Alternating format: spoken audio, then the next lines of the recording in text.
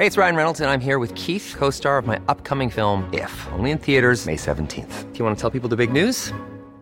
All right, I'll do it. Sign up now and you'll get unlimited for $15 a month and 6 months of Paramount Plus Essential Plan on us. MintMobile.com/switch. Upfront payment of $45 equivalent to $15 per month. Unlimited over 40 gigabytes per month. Face lower speeds. Videos at 480p. Active Mint customers by 531.24 get 6 months of Paramount Plus Essential Plan. Auto renews after 6 months. Offer ends May 31st, 2024. Separate Paramount Plus registration required. Terms and conditions apply if rated PG. Hiring for your small business? If you're not looking for professionals on LinkedIn, you're looking in the wrong place. That's like looking for your car keys in a fish tank.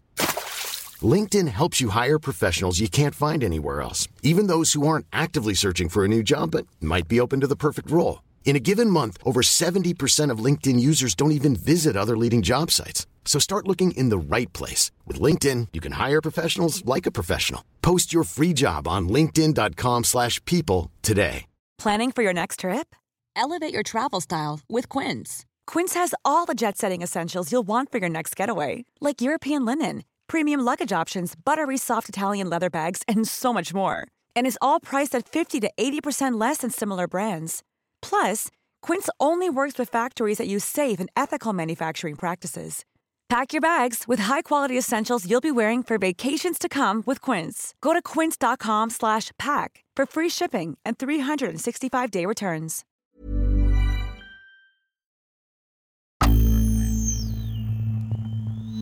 This is episode 32 of The Milkman of St. Gaff's, an absurdist horror podcast. A little reminder, I haven't offered in a while. This is a serialized story, so be sure to start with episode 1. It sounds like a few listeners just jumped right into the deep end. If you enjoy the show, please consider supporting it through Patreon, Coffee, or grabbing a book or t-shirt. I really appreciate it. You can find information about how to do that at howiemilkman.com. And now let's get to the episode called The Stakes. It's time for The Milkman of St. Gaff's, starring Howie the Milkman.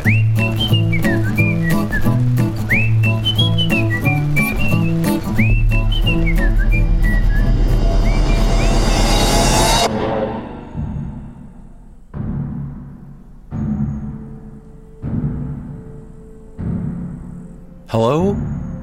I shouted. There was no one around, so I pushed the gate. It moved, so I pushed more. "Hello?" I took a couple of steps inside. There was just a small guard hut inside the gate, but there was no one in there.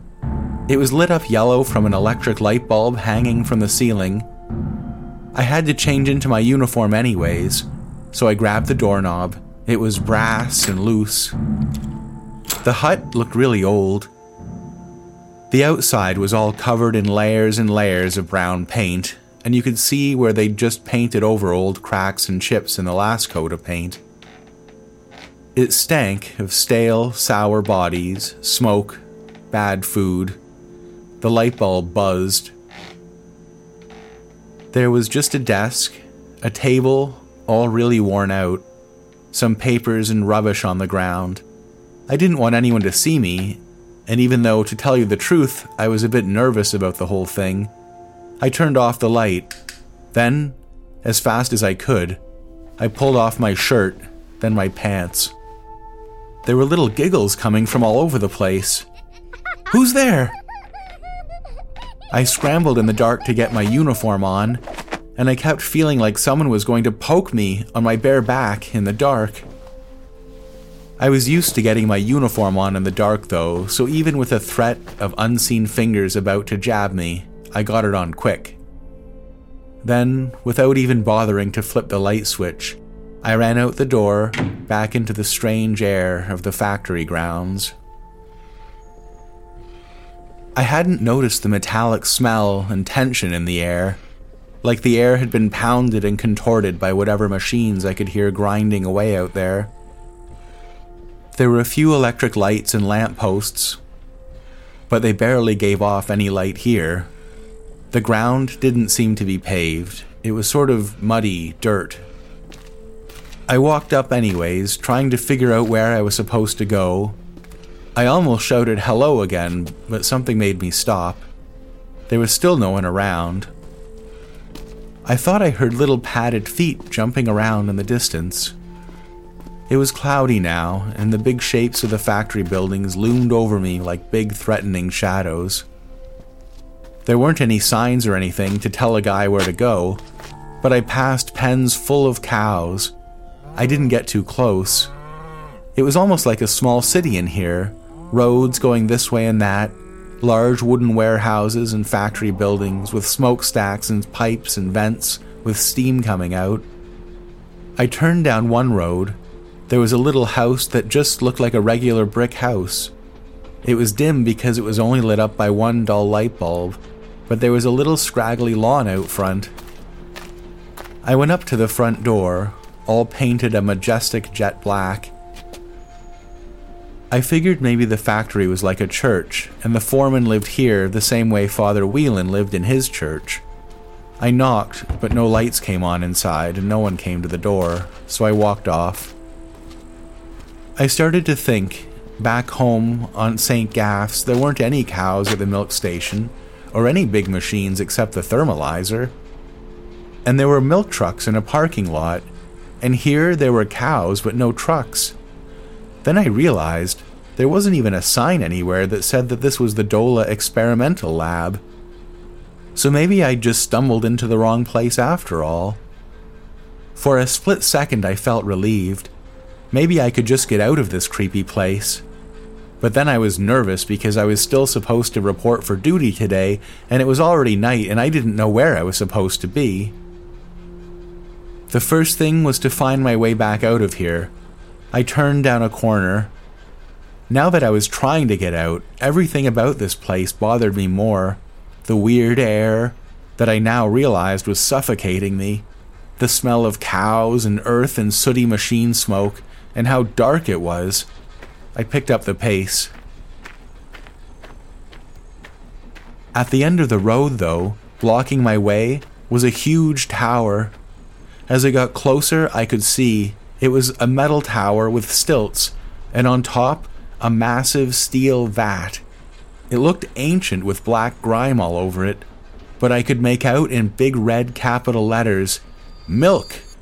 There was even an exclamation mark to show how exciting it was. And there were tubes poking out of the bottom of the vat going in all directions. With my eyes, I traced the paths of the tubes from the vat all the way down. I hadn't noticed a vast parking lot full of milk trucks. My heart sank as I realized that this was the right place after all. I heard footsteps and grunting far away, but I didn't really want to know what was making the noise, so I just kept walking. Despondent and deflated, I walked around the outside of the parking lot. How big is this place anyways? The trucks were the same as the ones back home. The black paint glistened with evening dew under the yellow light bulbs. Then there was another tower, a wooden, four-legged tower with a sort of plywood cabin on top.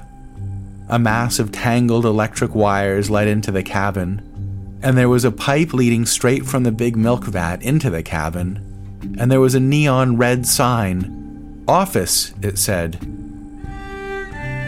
But there wasn't an exclamation mark. I hadn't seen many neon lights before, and I was always dazzled when I did see one. The grunting got closer, and I figured I'd better just get to the office and get inside and behind a door. There was a rickety-looking ladder leading up to the office. It was the only way to get there.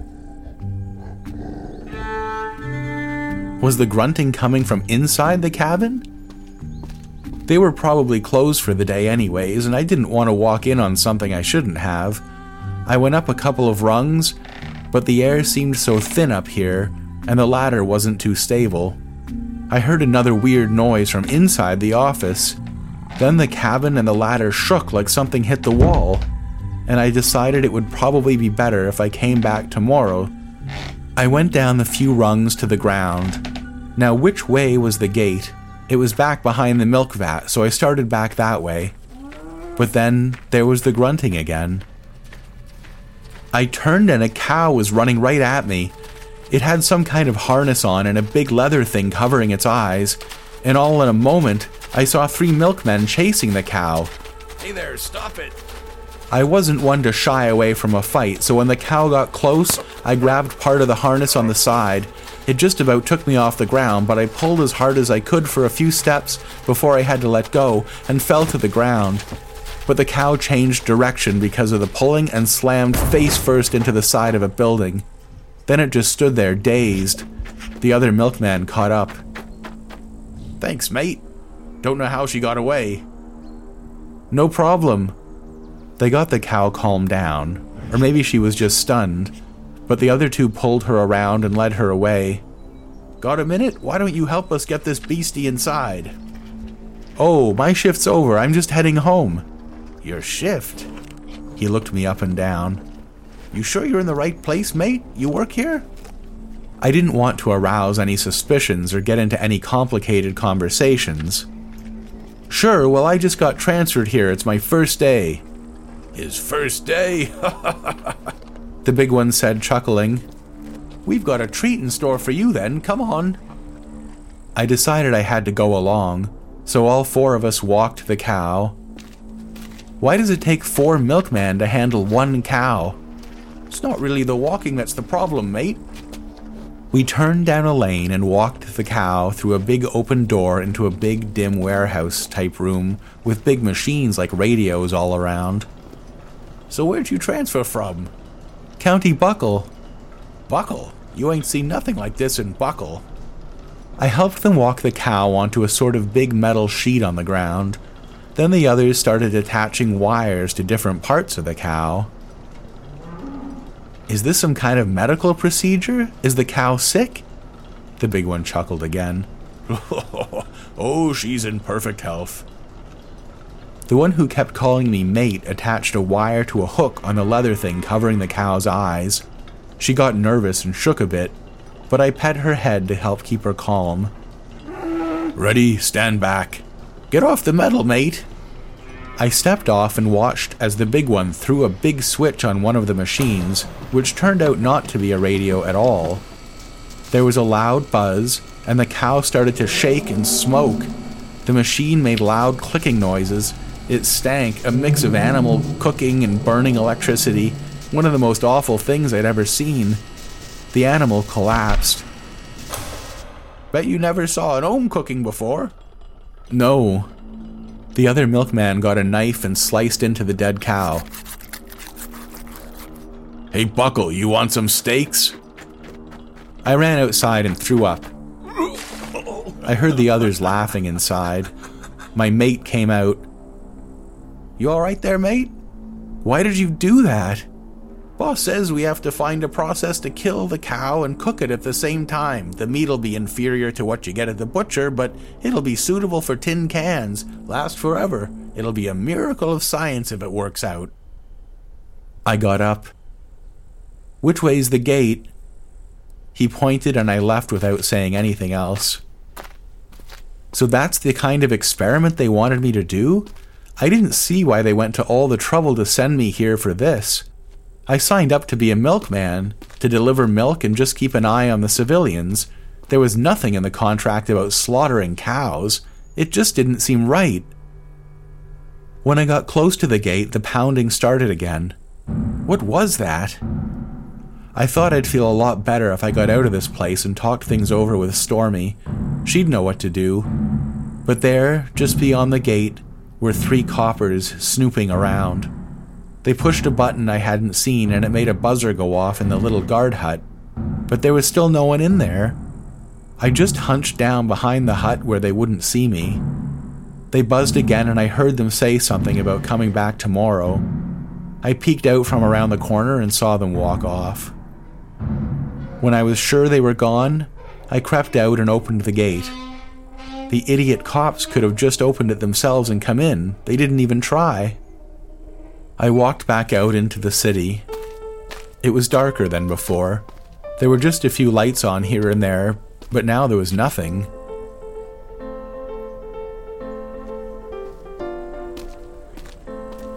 Now, between you and me, This was the first time I'd had any shadows of any doubts about the milkmen. Up until now, I felt like they really had my back at every turn. We were a band of brothers, but something in me felt a bit betrayed at being transferred to this gloomy place where I couldn't drive on the coast road in the early morning and where they electrocuted cows in the middle of the night.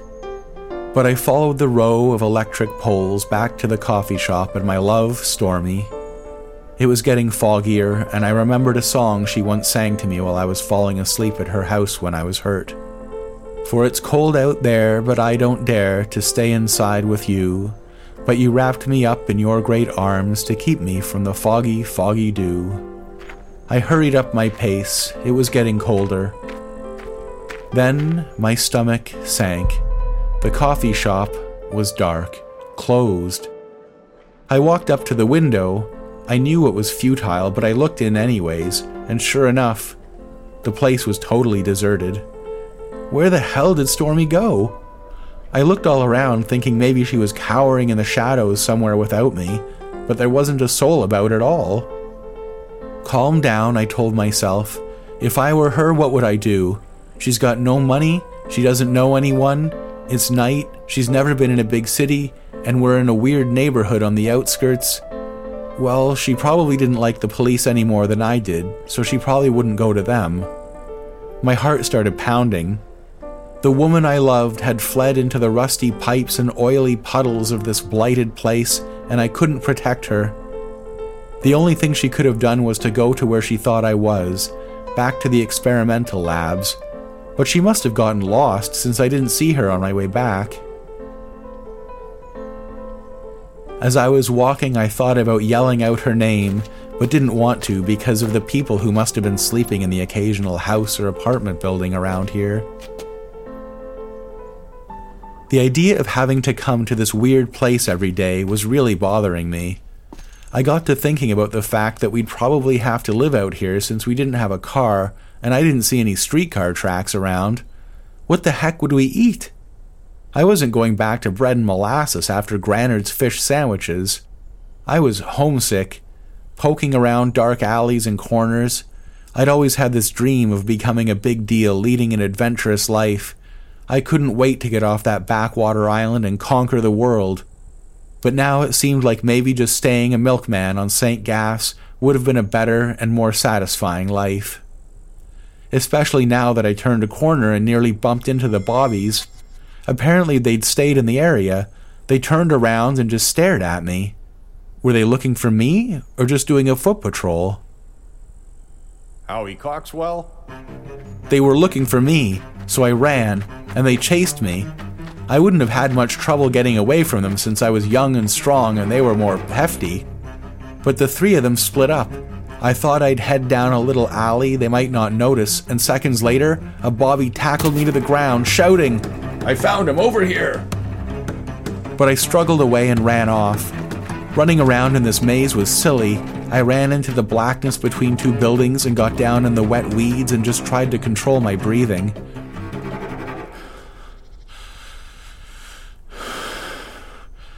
Across the road from me, there was a light bulb that was hanging over a doorway on the side of a cinder block building. Beside it was a chair just sitting there beside the door. I didn't have anything else to do, so I just lay there and looked at the chair. I imagined some guy took his breaks there and had been sitting in the same old chair in the same old fog, smoking a cigarette for years and years. And maybe 30 years from now, some other juvenile delinquent would be running from the police, and he'd see me there, fat and smoking and trying to convince himself he hadn't wasted his life. I didn't want that to be me. I was getting concerned about whether I'd made the right choice about being transferred here. Well, Howie, you kept pushing for the big promotion, and finally they gave it to you. You've got no one to blame but yourself. I think I fell asleep for a while and dreamed about home. But I woke up when the 3 cops walked by. They didn't see me. They must have given up since they were just walking off like they were going home.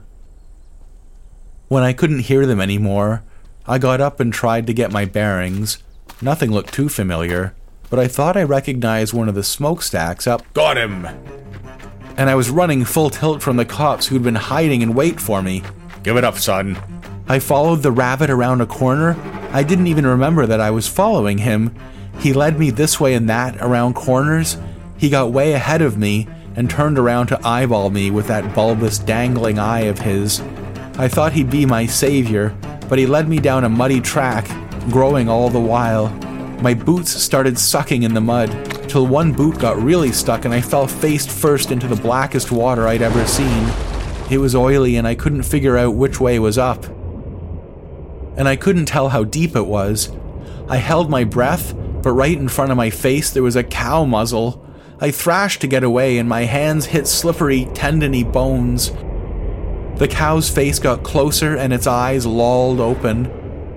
I gasped a bit and saw which way the bubbles went. I only probably had a few seconds left and my lungs were bursting. I grabbed the big slippery bone on my left and pushed myself the way the bubbles were going. But it was all cow bones and shredded rotten hides all the way up. I pulled and pushed my way through as the red eyes awoke. They knew me. They muzzled me. I could feel the tongues like old rotten cheese licking the back of my neck. But I grabbed at the shore and pulled myself up onto it. I couldn't tell if this was a spell or not, but I scrambled up to get away from the water, and there in front of me, huge and frowning and mangy, the rabbit, but at least 3 feet tall. I thought he was there to help me, but he hopped up and kicked me with his front legs and I almost fell back into the water. It lunged again, but I grabbed it, and we wrestled in the mud and trash that was lying around. It kicked and kicked, but I flipped it over and stuffed its face in the mud and pushed it down as hard as I could. The image kept flashing in my head, my mom sitting there not caring if I'd come home, and I pushed the thing's head harder and harder into the mud, trying to extinguish the thing that kept ruining my life. I felt my eyes bulging with the strain until the rabbit went limp. I rolled it into the stinking water and stood up on the banks of the river. I was close to the experimental labs. The horizon was red with the impending sunrise. I was, once again, cold and shivering and alone and way too exposed to the sky. I looked at one moon and then at the other, and wondered why they'd forsaken me and left me to this strange existence. I was soaking wet, but it wasn't just water. There was a weird-smelling, greasy film all over me. I looked down into the black waters of the River Kirsten and understood. It was the experimental labs that made the water black. The bottom was a thick layer of slowly rotting cow corpses. The oily stuff in the water kept the light and air out and stopped the cows from decomposing in a proper, natural way. I heard a couple of distant truck motors, some screech of metal from somewhere. I tried to get my bearings. I didn't like this place, and I couldn't understand it. Factories and warehouses and the streets weren't on a grid, but seemed to just jut out and crisscross each other at weird angles.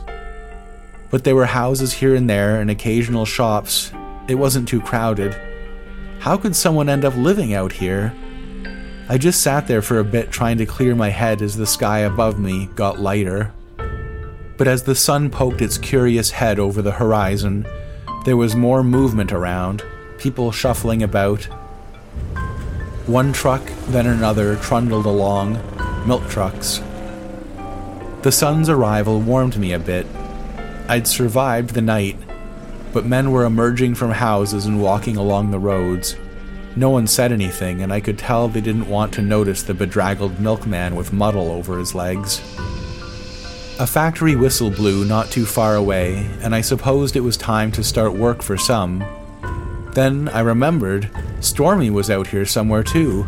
Maybe the police had gotten her. I'd asked the milkmen to help me find her. Probably she'd just ended up walking all around looking for me, but now that the sun was up and people were walking around, she'd find her way to the labs. I found myself drifting with the crowd, but they thinned out, turning down different avenues or disappearing into huge belching buildings. No other milkmen were about. Up ahead I saw, once again, the gate of the labs. And there were milkmen, I could tell from the white uniforms, dragging 3 dark shapes inside past the guard hut. When I got there, I looked again at the perplexing words that were written over the gate. Unto the pure, all things are pure. I pushed the gate, but it was locked, and a burly milkman popped out of the hut. No one gets in here without authorization. But I'm a milkman, And a sodden one at that, he said. I fell in the river. Not surprised by the smell of you. I need to report to the boss right away. I was supposed to be here yesterday, but I got lost. See, the boss? And what might your name be? I'll have to check the register. Howie Coxwell. Howie Coxwell? I see. Well, you're not going to see the boss like that. He opened the gate and let me in. You see that building there? The low brick one? That's the quartermaster. You go wait there for the officer to come by and tell him you need a fresh uniform since you got an appointment at the office. Okay, thanks. Now the office? I know, just beyond the big milk vat. He looked at me sort of sideways when I said that, but I just walked off. I couldn't wait to put on a dry, warm, new uniform. I walked past the place where they'd shocked the cow. The milkman was still there and smiled oddly at me as I walked past. Hey, mate. I didn't say anything. The door to the quartermaster's building was locked. I stood there waiting, and I got bored and started wondering about the digging sounds. So I walked around the back of the building, and there was a hunched-over old man in a uniform digging a hole. It looked like he was having quite a hard time of it, too. There were 3 body bags piled up against the wall. He looked up when he noticed me and winked. 3 more for the ditch, eh? Found 'em on the perimeter. Boss says they ain't real cops and shouldn't have been snooping around here even if they was.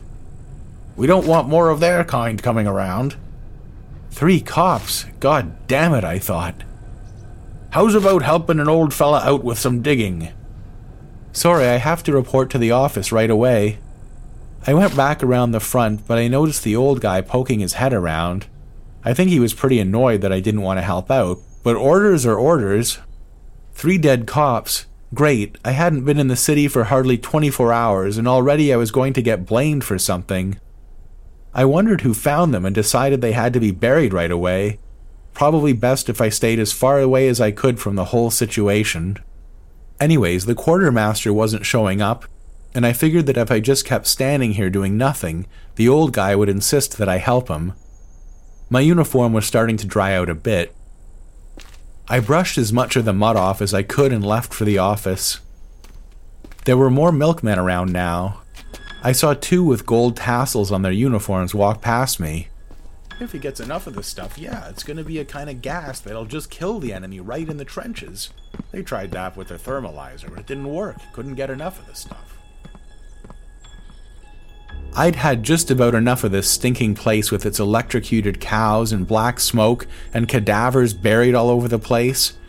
I thought back about my first golden days as a milkman, with Mr. Corwin giving speeches and Frank and Beaver laughing it up and all the bluster from Mr. Billings, and that peckerhead McMurdo screwing everything up in my quiet drives to the radio station. That was the kind of milkman I wanted to be. I picked up my pace and lifted my head. I was going to march into that office and tell the boss I wanted to go back to St. Gas to deliver milk like a normal milkman. I was willing to bet Stormy had had enough of this place too, and I bet she missed her big nice house. Beyond the milk vat was the ladder I hadn't been able to climb last night, but now I was determined to go in, no matter what noises I heard. It was actually perfectly quiet. I got to the top. There was a little platform in front of the door. I took the opportunity to take in the view. A hellscape of ugly factories, smoke, random rundown houses, the Black River cutting it down the middle. Up here I could see that it was a sort of swampy area, which is probably why they didn't bother to build anything nice here until the factories came. Maybe this place hadn't even existed when I was a kid. There were also lots of train tracks I hadn't noticed, and a lot of them looked like they came right into the experimental labs. The sun was up now, a sickly, pale egg yolk in a washed-out, pukey sky. It might have been 7 or 8 in the morning. I knocked on the door and heard laughing from inside. I knocked again, harder. Come in. It took me a while to figure out what I was looking at. It was all a bit too much. Stormy was sitting on a red velvet couch with a tall glass of milk, and she was smiling. But before I could say anything, I looked from her to the man behind the desk, also smiling, a smile I'd seen before, along with a pair of gold-rimmed spectacles. Stan. I was trembling. Stormy, Howie, they closed the coffee shop just after you left, but Stan found me. I'm glad you finally found us, Mr. Coxwell. No need to worry about your tardiness. The campus can be a bit confusing for newcomers. But I saw you. Perhaps we've crossed paths before somewhere, but we've got to get on with business. Milk? He took a large, frosty-looking glass out from behind his desk and walked over to a spigot in the wall. He walked strangely, like he'd broken one of his legs a long time ago and it hadn't healed up quite right. He poured me a glass of milk and I took it. I had a sip. It was good, maybe the best I'd ever had. I gather your mother's been speaking with some of our yellow newspaper men here in town, and with law enforcement. My mother... Yes, we'll see to it that things don't get out of hand. For some reason, what he said and the way he said it made me really uncomfortable. What is it, Howie? Speak your mind. I want to go back to St. Gaff's. Oh, that's out of the question. We need you here. Then I don't want to be a milkman. Howie, Stormy said, this is a good opportunity. They're going to give us a house for free. Your lady friend is right. It's a modest dwelling, a row house, but fully furnished. In light of your legal troubles, I've decided that you'll have a regular milk route. No use trying to hide. I want you as visible and ordinary as possible. We will handle the trial, if there is one, when the time comes. As he was walking, I took in the office. There were blueprints and train schedules stapled to the walls, and there were a bunch of draftsman's pencils all over the desk. And the desk was just an ordinary desk, and the place looked just about the same as the foreman's office at the shipyard back home, except for the big red couch. Once a week, Fridays after your shift, you'll report here to me for the weekend. I looked at Stormy. And leave Stormy alone all weekend? I'll be fine, Howie. This is a great opportunity. You don't have to worry about Stormy, my boy. I've got my eye on her. And he winked at me.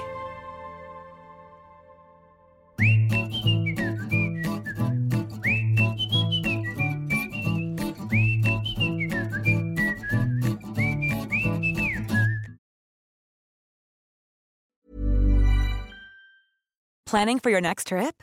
Elevate your travel style with Quince. Quince has all the jet-setting essentials you'll want for your next getaway, like European linen, premium luggage options, buttery soft Italian leather bags, and so much more. And is all priced at 50 to 80% less than similar brands. Plus, Quince only works with factories that use safe and ethical manufacturing practices.